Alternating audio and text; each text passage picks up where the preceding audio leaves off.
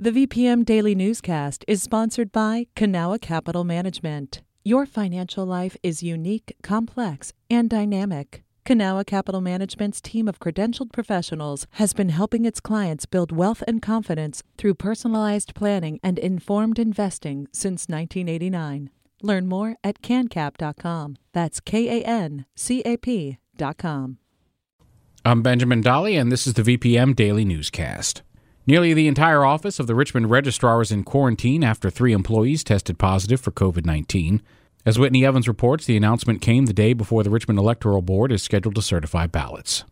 Richmond City General Registrar Kirk Showalter told reporters she anticipates election results will be finalized as planned. We still have to tabulate the late arriving absentee ballots that we got as of noon on Friday. She says those results will be included. So we will have a better idea of how far apart or how close people are. Showalter says that tally probably won't include 1,000 provisional ballots. She says the Virginia Department of Elections will step in to help certify those. Meanwhile, Showalter recommends anyone who was in the building last Monday or Tuesday get tested. Whitney Evans, VPM News. Last week, the office was busy and staff scrambled to count a record number of mail-in ballots and respond to complaints. Kelly Lozier is the campaign manager for City Council candidate Tavares Spinks.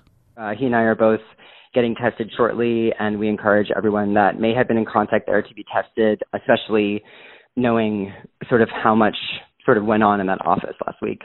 Spinks is currently leading the second City Council race by just 26 votes ahead of Catherine Jordan. A few hours after the press conference on Monday, Mayor LeVar Stoney tweeted that a member of his campaign also tested positive for COVID-19. This comes after the staffer met with employees at the registrar's office. The mayor and his staff are now self-isolating. Stoney said staying at home is the safe, responsible thing to do while the Richmond City Health District traces exposure stemming from the registrar's office. Democrats invested several $1 million in flipping Virginia's 5th congressional district, but in the end, former Liberty University Athletics Director Bob Good edged out Cameron Webb by about 5 points. Ben Paviour spoke to Webb about why he came up short. Webb ran in a district President Trump won by 11 points in 2016. So the 37-year-old UVA doctor and academic tried to position himself as a bridge-building moderate. But he says that was a tough sell in 2020. Americans at this point in time just see our polarization to be insurmountable in a lot of instances. Another Virginia Democrat, Representative Abigail Spanberger, told her colleagues last week that they would need to stop talking about socialism and defunding the police in order to win. But Webb says he doesn't expect all Democrats to run on the same issues. They can run a very different campaign, and that still fits within the Democratic Party. Webb says he's now taking time to rest, read, and be with his family. But he says he's keeping an open mind on what his political future may hold. Ben Paviour, VPM News. The General Assembly has accepted one of Governor Ralph Northam's proposals to update the budget. It outlines funding for an investigation into allegations of a racist culture at Virginia Military Institute. Most Republicans, though, voted against the amendment, including Delegate Kirk Cox from Colonial Heights. He says he feels disappointed in how the governor has handled the situation at VMI. I just don't have a lot of confidence in, and this is the key, an independent investigation from this administration. Cox says that the reports of racism at the school should be investigated, but that the school's Board of Visitors, appointed by Democratic governors, should be in charge. This part of the updated budget bill can now go back to Northam for final approval.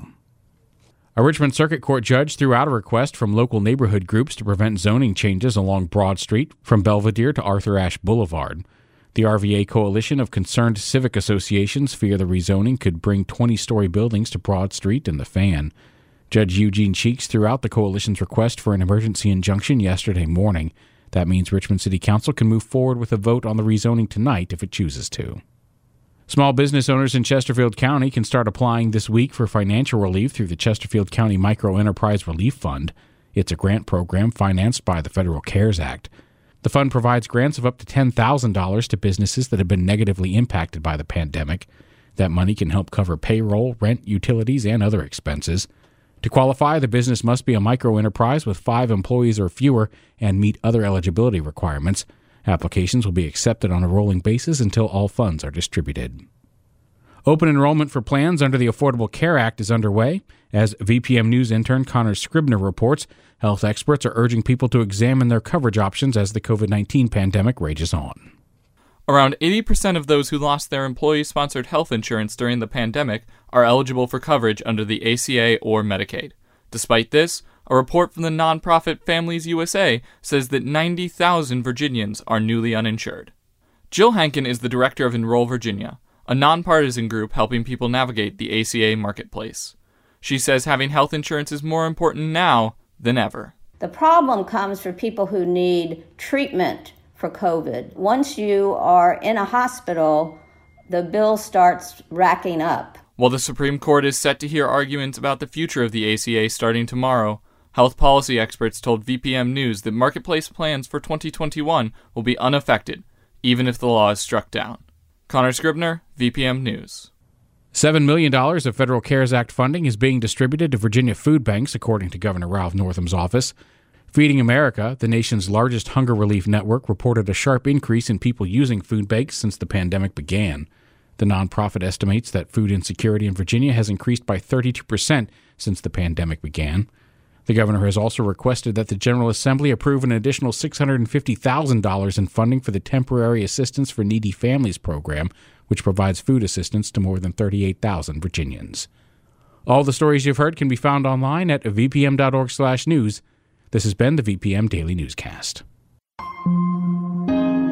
VPM. Hi, it's Terry Gross, the host of Fresh Air. We bring you in-depth, long-form interviews with actors, directors, musicians, authors, journalists, and more. Listen to our Peabody Award-winning Fresh Air podcast from WHYY and NPR.